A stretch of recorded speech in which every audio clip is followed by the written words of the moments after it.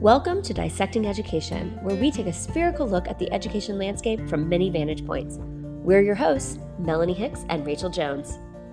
We're excited you're here with us. Let's get started. Welcome to another episode of Dissecting Education. This week, we interview Robert Andrew Wagner. He is a writer, teacher, and performer, teaching through stories, telling stories through songs. As frontman and chief songwriter and lyricist for the Little Wretches, Wagner rode a wave of notoriety that led the band to the forefront of the underground music scene in Western Pennsylvania and current international success. Wagner is a survivor of cancer, holds a master's degree in instruction and learning, and is an advocate for self-directed learning, democratic schooling, homeschooling, and unschooling. Robert teaches and counsels at-risk teens in the Philadelphia area. All right, so welcome. We are so excited to have you as a guest on the podcast. Go ahead and tell us a little bit more about you that wasn't in your bio. This could take up the entire podcast. I am a lifelong learner, and I can say that in some ways, my life was saved by education. And, I had a weird teenage period where I was kind of an abandoned child living by myself. But my mother had instilled in me the idea that I was smart and I should get good grades. So I never got into trouble because I managed to show up on the days of tests. And the teacher said, we're having a test today. That's why I'm here.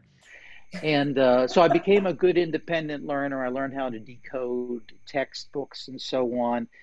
And when I did go on to the University of Pittsburgh, they had an experimental program called the Alternative Curriculum, based in some ways on the ideas of A.S. Neal, total no rules, do whatever you want, find the people that you want to learn with, create activities, subjective assessment for full 15 credits. So I did that for 30 credits in my freshman year, and then became an undergraduate teaching assistant for the next 2 years. So the self-directed, student-led, independent learning in a community setting, in a group setting, workshop learning, kind of became an expert at that. And I'm also a musician, and every time my musical career kind of went on the wane, went back and took a few more classes. Next thing you know, I got a master's degree, and people are asking me to teach, and they give you money for it, It's weird.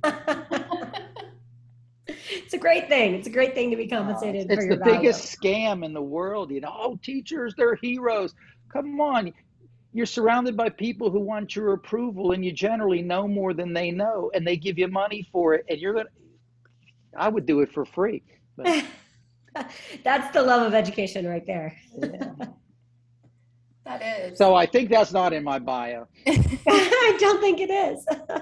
So you mentioned your love of music, and that kind of feeds into education. How has that been integrated into the way you approach education? Well, it comes back to the self-directed learning. I kind of remember when I was in elementary school. I went to a Catholic elementary school, and all I cared about was wrestling, football, and the Beatles.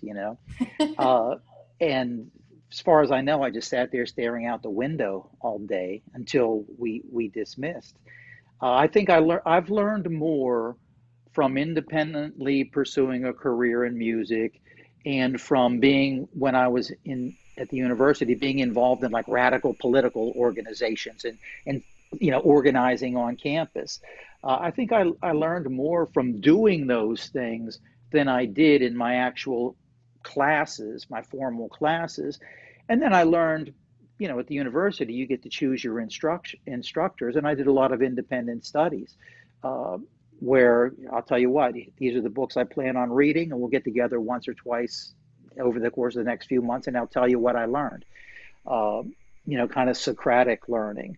So, I mean, for me, I've always been in the driver's seat of my learning. And, I guess the buzzword these days is metacognition. Learning about learning, thinking about thinking. I've always done that.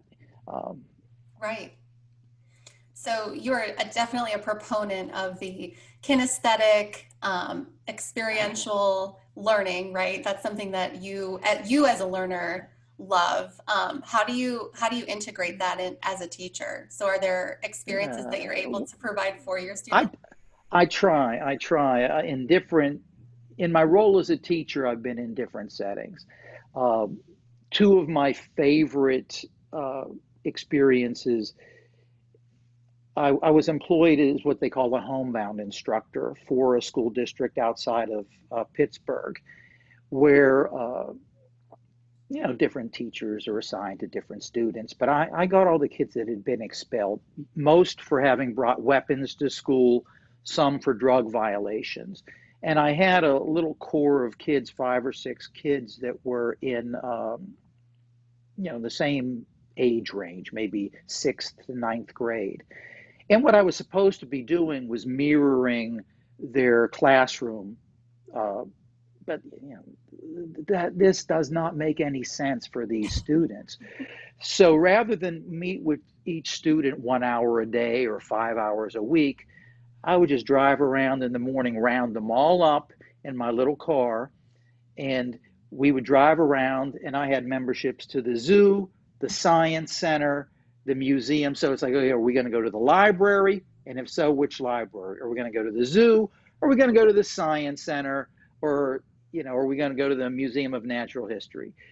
You tell me where we're going to go, and while we're driving, we're going to talk. And when we get there, I'll spend maybe 45 minutes to a half hour with each kid individually. But basically, we're just going to enrich our lives and enrich ourselves as human beings, enjoy each other's company, and learn. Right. And uh, now that didn't necessarily fly with the official classroom teachers, but they'd already wiped their hands of these kids. What the school district hoped when they put these kids in the homebound program is that their parents or grandparents would move to a different school district and find them another school.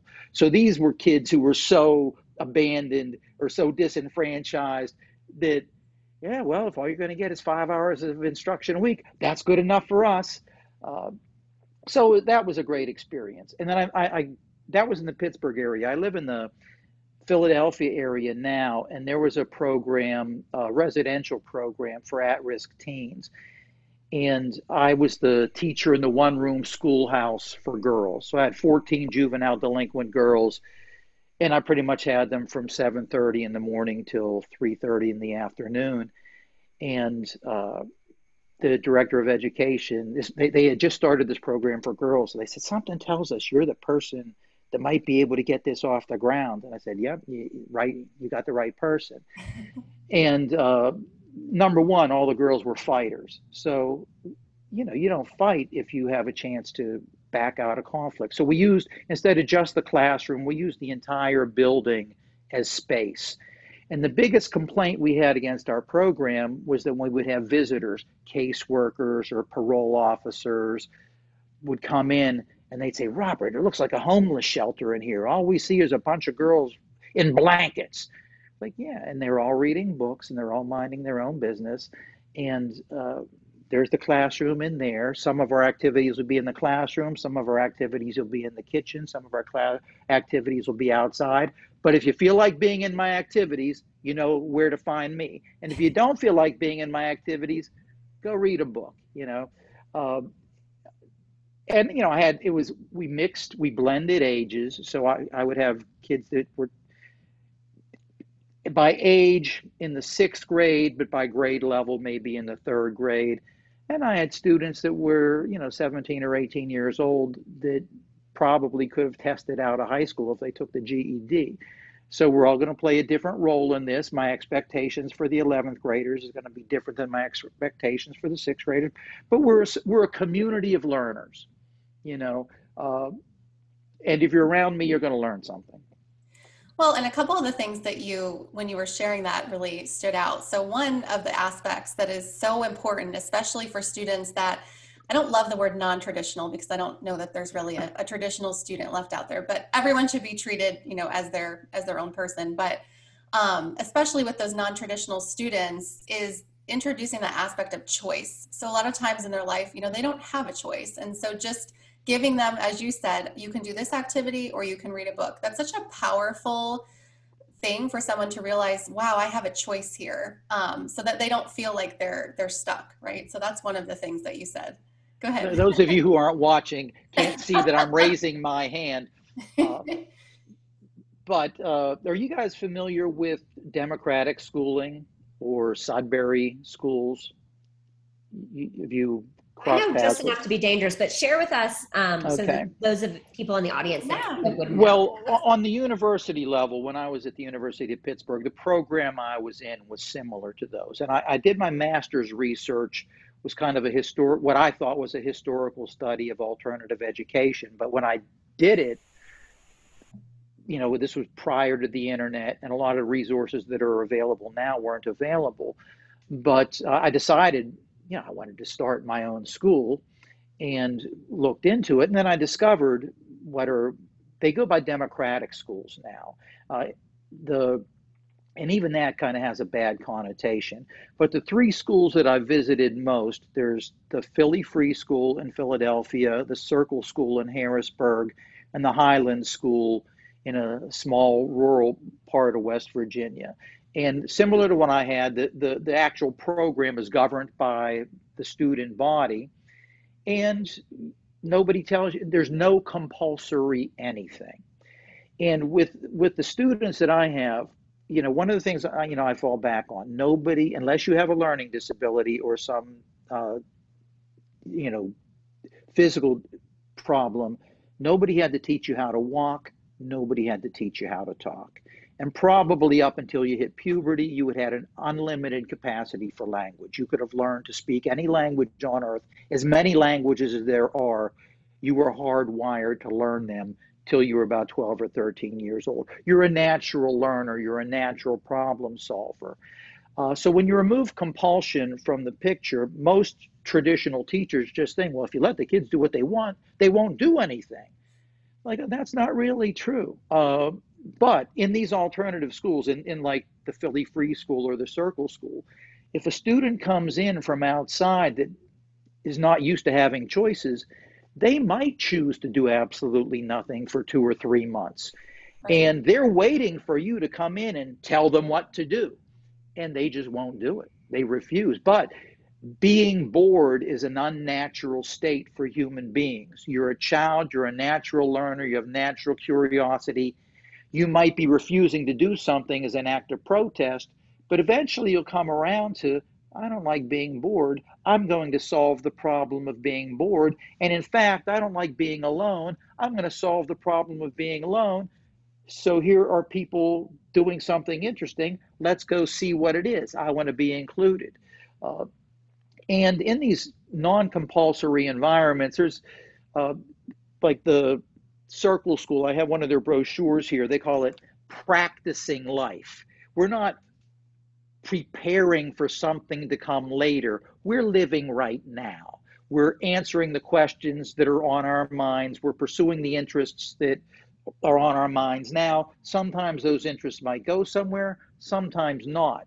Now for me, in more of a traditional classroom setting, it's hard to do that because the kids are still waiting for me to tell them what to do so they can say, no, I'm not going to do it. And we in the field of education, we pat ourselves on the back so much because look what a great school we have. Look how few behavior problems. Like, all the behavior problems you have are created by your school. So you created it, you solved it, you're not a genius. There's other ways to do it, which in fact are holistically better for the students. And the data shows the students from these completely open classroom environments, they do just as well on their standardized tests. Their entry into colleges, in fact, their entry into elite colleges is slightly higher than in traditional learning environments. Right. Well, and not only are you giving them that sense of choice and that community building that you talked about, but you're also really allowing them to receive personalized learning. So as you said, they're all different age ranges, which makes it really impossible to teach whole group. But that's a great thing because you get to know each student one-to-one, you know what they need, you give them some guidance and facilitate one-on-one versus try to facilitate something whole group that wouldn't necessarily meet the needs of all of your learners, which is key.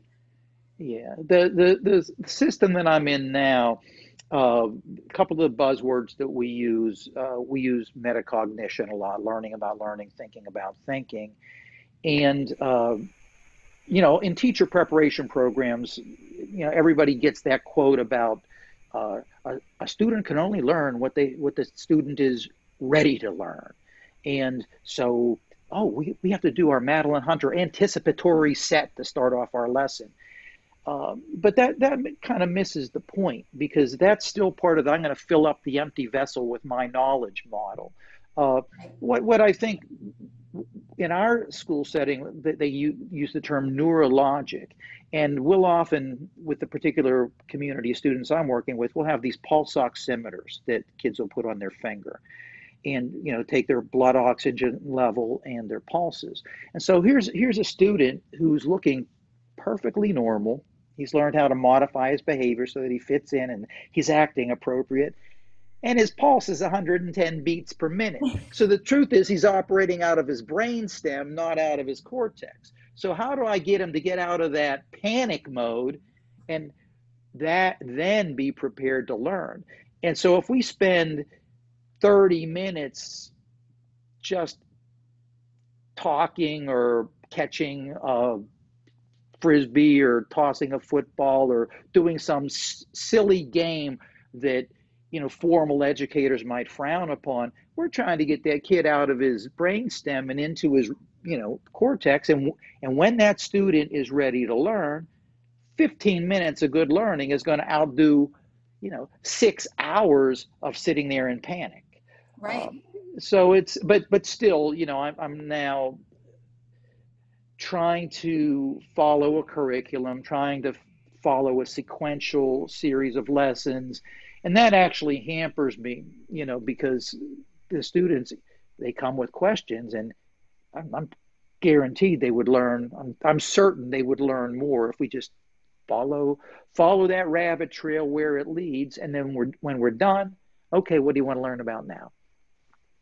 So I have language arts, I have English and social studies. And I tell everybody, math is the language of science. Math is a language. You got to learn the language.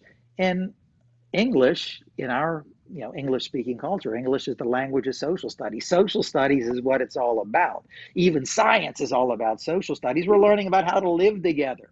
And we're all experts already. We've managed to do it this far. So that's my thing. Yeah. So, now that you've had some different experiences that, a typical teacher may not have, who's maybe working in a more traditional classroom or district, what are some pieces of advice or just small steps that they could take to start to introduce more of that kind of open metacognitive learning? And not that they'd have 100% freedom, because a lot of teachers don't, but what are some little pieces of advice or little steps that you would suggest they start with? I don't even know. I don't even know, because one of the things that we've seen, I mean, in my observations, because I don't formally teach in one of the democratic schools, I'm just kind of an outsider at this point. They have a hard time. It's either all or nothing. You're either free or you're not. And so my advice to people coming into the field of education, we tend to be in love with our subject matter, when in fact we're always teaching, and what we're teaching really has nothing to do with our subject matter. What we're teaching is how we interact with people. When you ask me, well, like little things, and I catch myself all the time, because I might be in a room where 7 people are talking all at once, and what I really want to do is, everybody please be quiet. I need to hear one person speak. This is confusing me. And if I'm confused, surely somebody else is confused as well. But how I react to that chaos is part of my instruction. It's, if I speak harshly or speak out of turn to one of my students, I'm the teacher. I'm allowed to say whatever I want, do whatever I want. But that relationship is key to everything. When the students kind of like me a little bit and learn to trust me a little bit, then I can really teach them.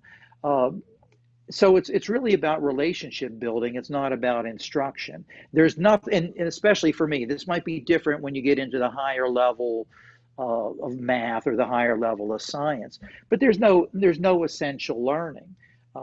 There's no fact. It's not We're not in the business of accumulating information anymore. You can find information, it's one click away.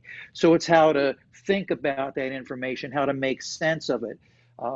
The smart person isn't the one with all the answers. The smart person is the one with the best questions. Um, and I don't think a lot of subject teachers really kind of get that.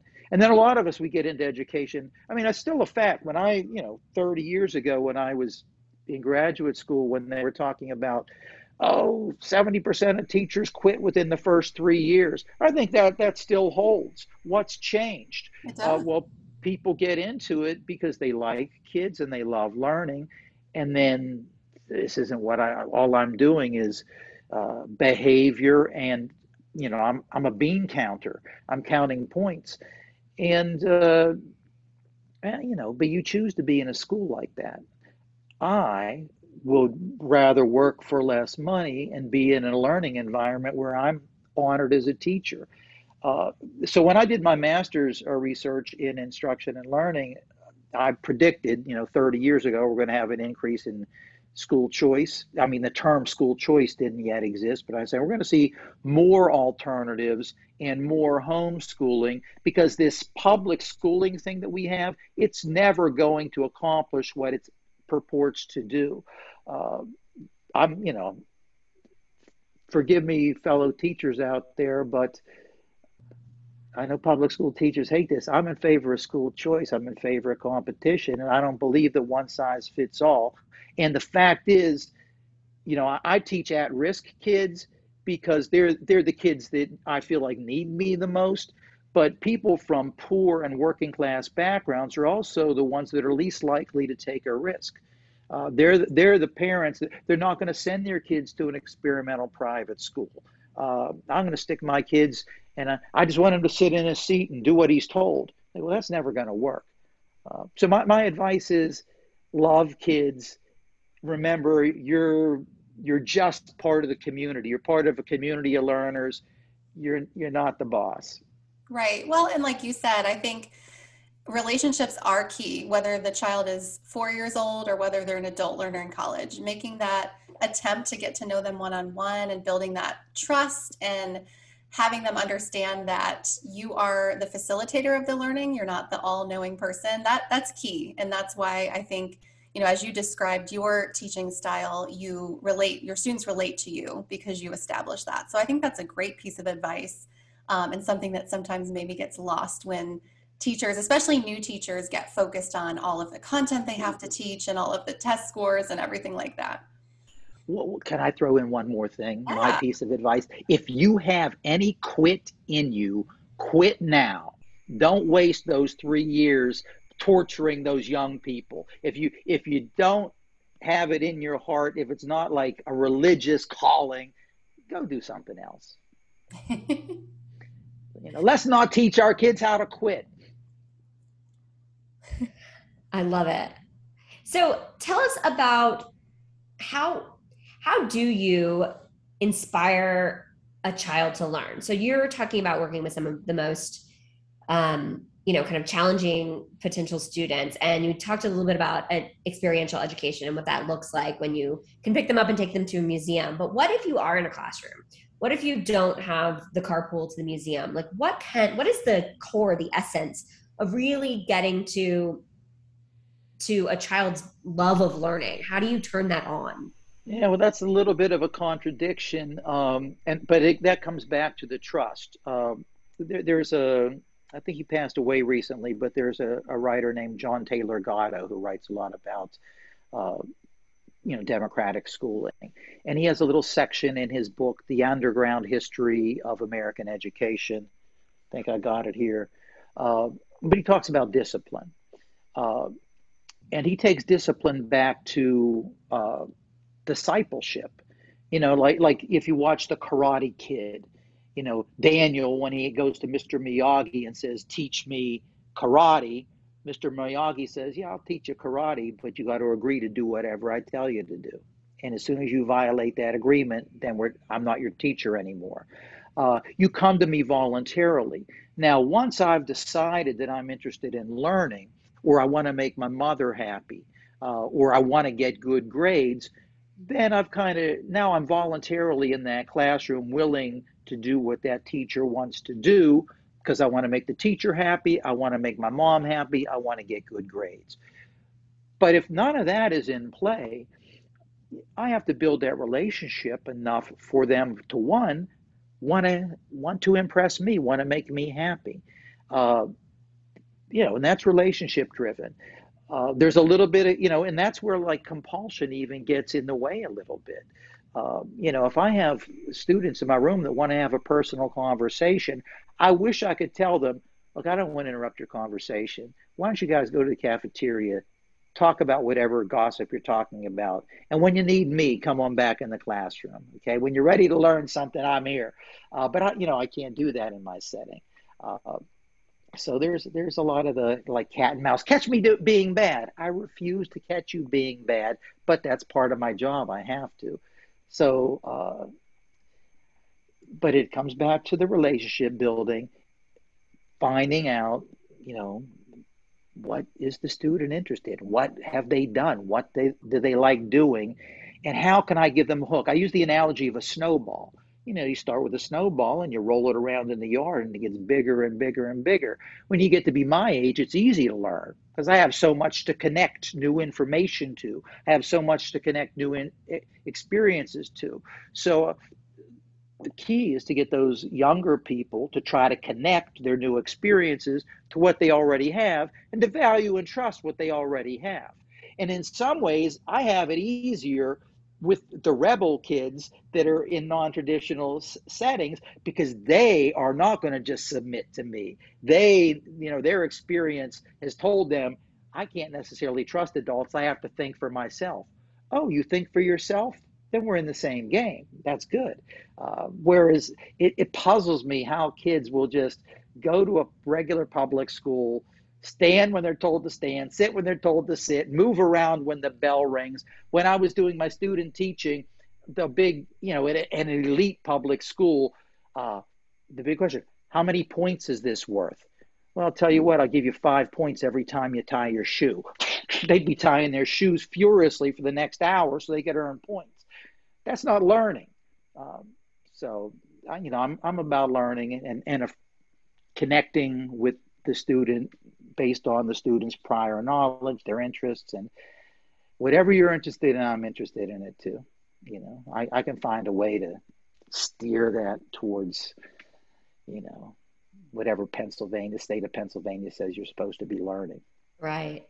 Yeah, I do think it's really valuable underlying all of that, right, is the human connection. It's the connection to figuring out what interests them. And then, as you said, steering them towards learning the criteria that you're supposed to learn to check the boxes, but basing it in a place that comes from genuine interest, right? The other thing that I thought was interesting from what you just said, we touched on discipline, right? Discipline is, there's a role for teaching kids self-discipline, like study habits, like time management, like non-procrastination, and setting good examples for them. But yet discipline, there's only 2 places in the world that still require permission to go to the bathroom, and that's schools and prisons. Yeah.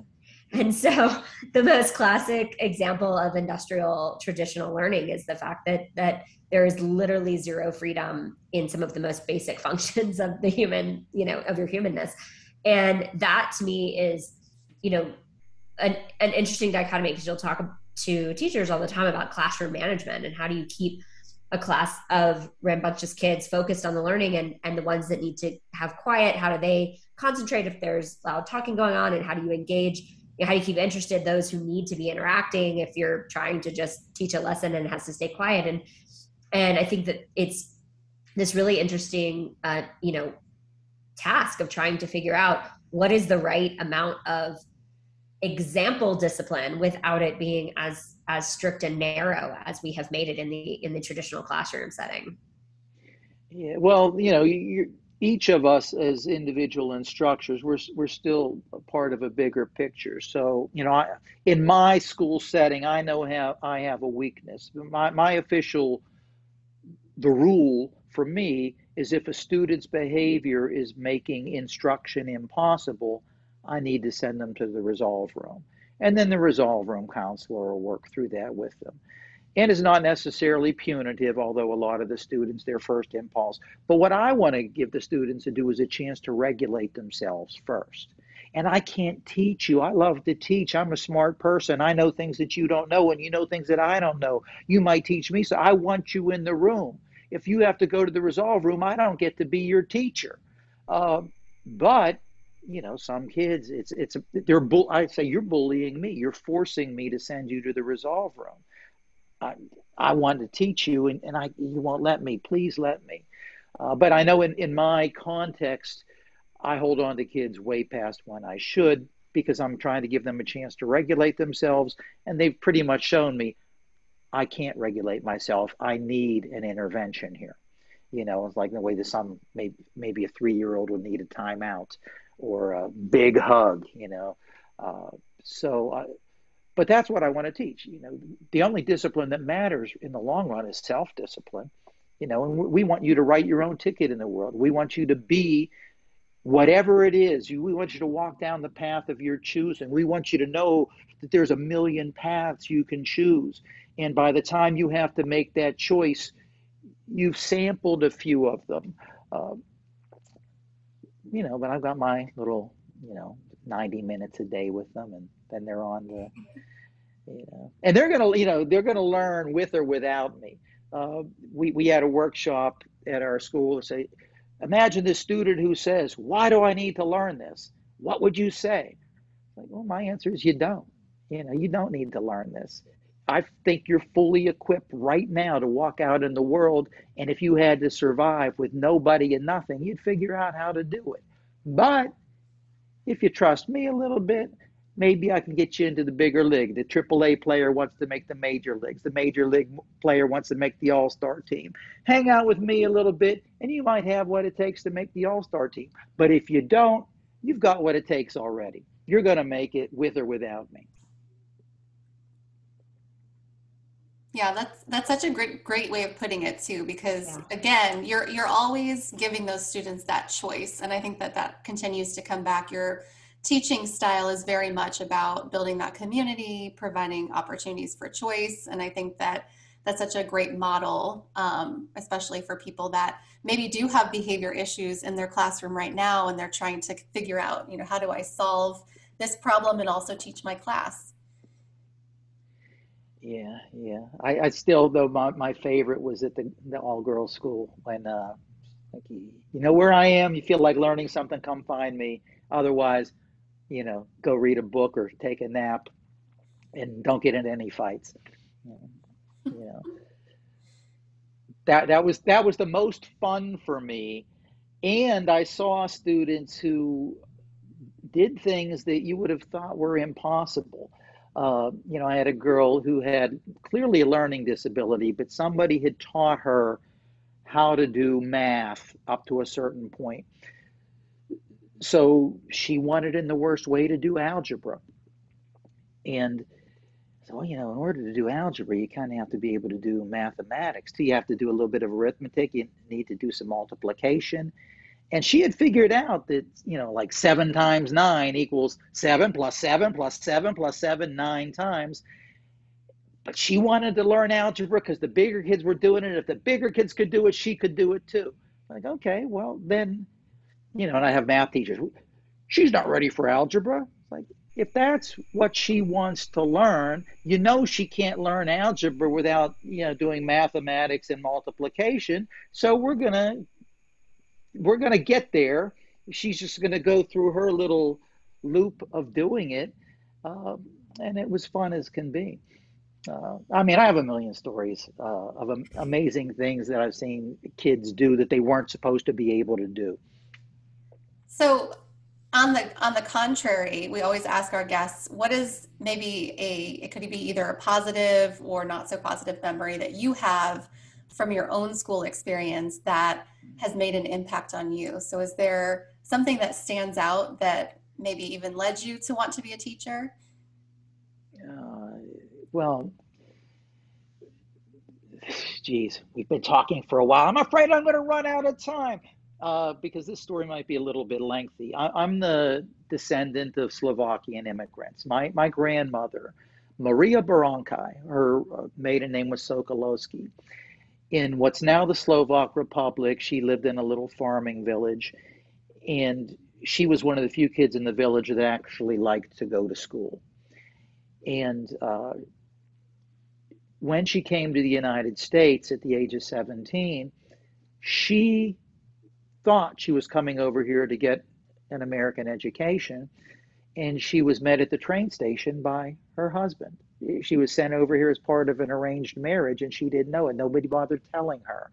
And now, this is her telling the story. She said that when she met my grandfather at the train station, he said, "You don't speak English, you don't have any money, and you're not that good looking. You don't have to come with me, but you could do worse." So she went with him. But, my grandmother could have been a philosopher. She could have been an engineer. She purports that during World War II, when the women went to work in the steel mills, she was the first female crane operator in the history of United States Steel. And I got to go into the U.S. Steel archives to see if I could find any evidence of that, but they didn't keep record of things like that. So she was a brilliant person, and in her older years, I got her a book for her birthday. And when I gave it to her, she looked at it and said, "What am I supposed to do with this?" Like, "What do you mean? It's a book. You read it." She's like, "I can't read English." Like, "You're kidding me." Smartest person I ever knew. And she and her colleagues, she managed a little tailor shop in a discount clothing store. Hungarians, Italians, Greeks, all different ethnicities. And what they all had in common was they would go home and watch public television and then come back to work the next day and argue about it. And the one word that I heard most often was propaganda, propaganda. So in their little pidgin English, they would be able to discuss the issues of the day. And I just thought, if only I could record all of this or transcribe all this. These are the smartest people I've ever known, and none of them are native English speakers. None of them probably could even write. So, that's sort of where my love of learning comes from, is from my grandmother, who passed it on to my mother. And one of the souvenirs I have of my mother is she has a teaching certificate from Allegheny County in the Pittsburgh area, and this little wooden thing that says Miss Baranke. And so she apparently was a teacher. And when I was little, again, I mentioned that, I went to Catholic school. My mother taught catechism, taught religion lessons for mentally retarded adults. And because her thing was, I want them to be able to get the sacraments. They can't get the sacraments if they can't make their so the whole thing, my mother was a teacher. And I know now as an adult that she wanted more than anything in the world to be a teacher. She could have been a doctor, but she ended up being a nurse, because in that generation, women were nurses, not doctors. And when my family disintegrated, one of the last things she said to me before she kind of went into hiding was, "Bobby, I know you're very smart. Whatever you do, bring home good grades." So that's where my education thing comes from. But nobody in my little world when I was a teenager, I didn't even know how to fill out a college application. It was a kid from high school. When the applications for the University of Pittsburgh were due, they sent out two copies. And I think a kid named Vic Magnotti made a mistake on his first copy and threw it in the trash. And I think the kid's name was either John Garlick or Eric Hubbard, but one of my friends made me pull that application out of the trash and fill it out so that I could apply to go to college. That's how I ended up going to college. That saved my life, pulling that application out of the trash. That kid, another 17-year-old telling me, "You're going to college." who knows what, I'd probably still play in a rock and roll band, but I wouldn't, I wouldn't have had all this amazing experience as a learner, you know. Yeah, sometimes Absolutely. it's just the little things that we remember, those little moments.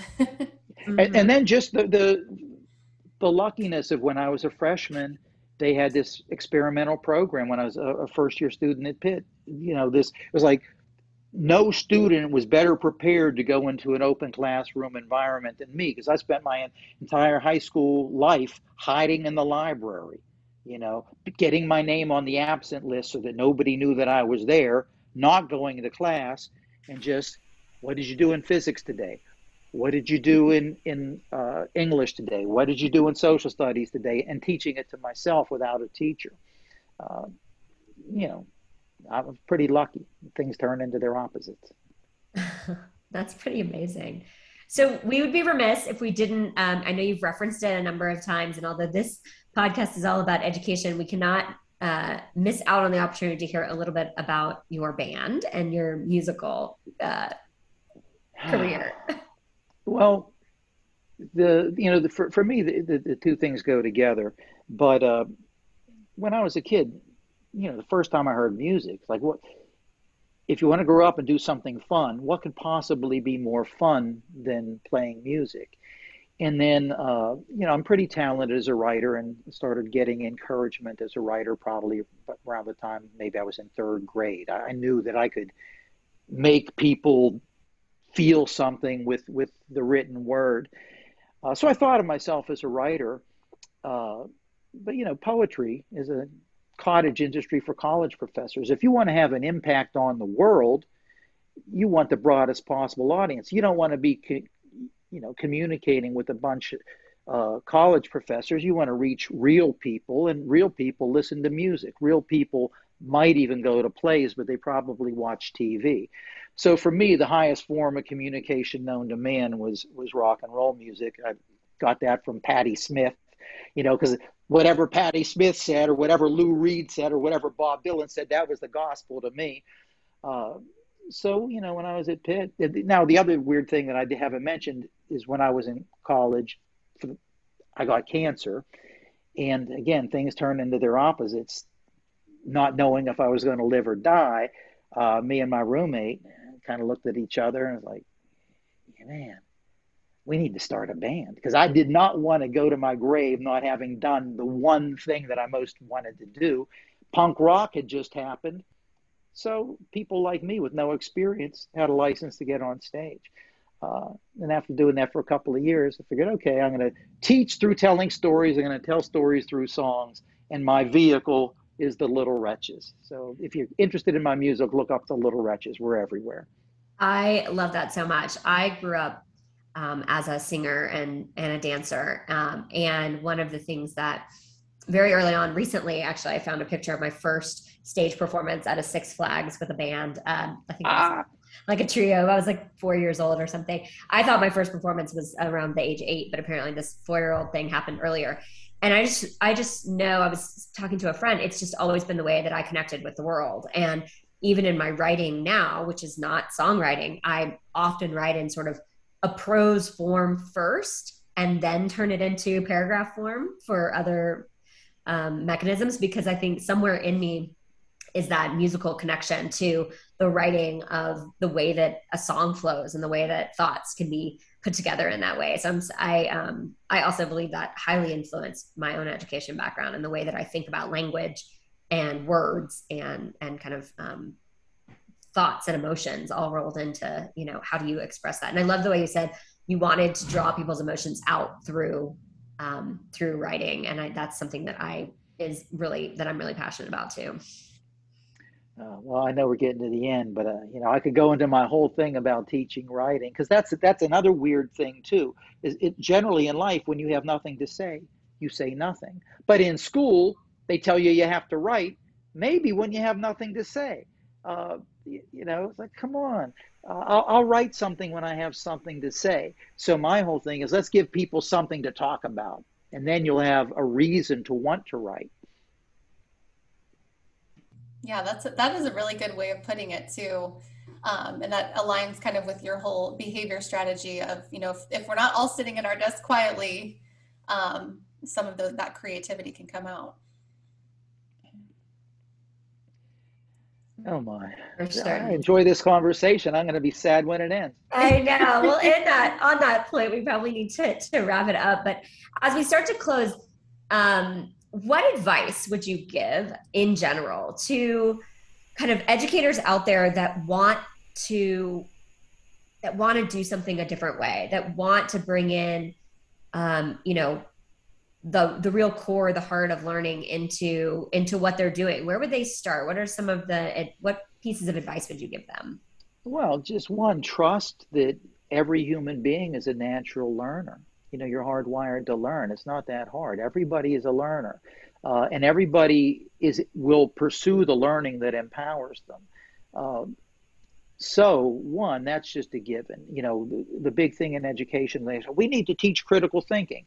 How preposterous is that? That assumes that people are not already engaging in critical thinking. You're a natural critical thinker. You were born critically thinking, and you will continue to do so. So one, just trust that people actually do want to learn. And the other thing that I would say is there's no more unnatural feeling for a human being than powerlessness. And a lot of times in a classroom setting, you're competing with the student because you want to be in control and the students want to be in control. The only thing you can control is yourself. You can't control anything else. You can't control what happens to you, but maybe you can control how you respond to it. So just focus on yourself. That's it. And then try new things and expect yourself to fail. What happens might not be what you expected to happen. Maybe if you learn the discipline of going into things without expectations, and just seeing what's there. I live in the Garden of Eden right now, but I wonder what's on the other side of that river.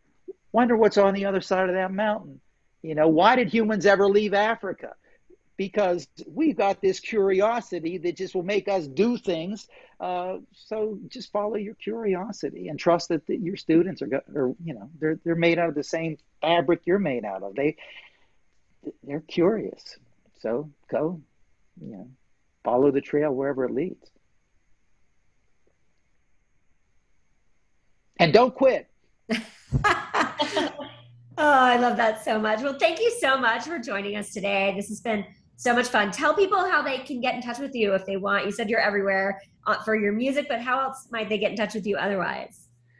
Well, if you wanted to find me, I've been using my middle name a lot, Robert Andrew Wagner, to differentiate myself from the thousands of Robert Wagners out there. So you can just look up Robert Andrew Wagner. I'm probably going to be somewhere up there in the hits, or look for the Little Wretches. I'm personally very accessible. If find me on Facebook, find me on Instagram, or find us wherever. If you post something, you'll probably get a personal response from me. My personal email, all my stuff's out there. I'm not going to give you my email and my phone number, but if you go to my Facebook page, it's there, so Perfect. Just look us up, The Little Wretches. All right. Well, I love it. Well, thank you so much for joining us. We really appreciate it.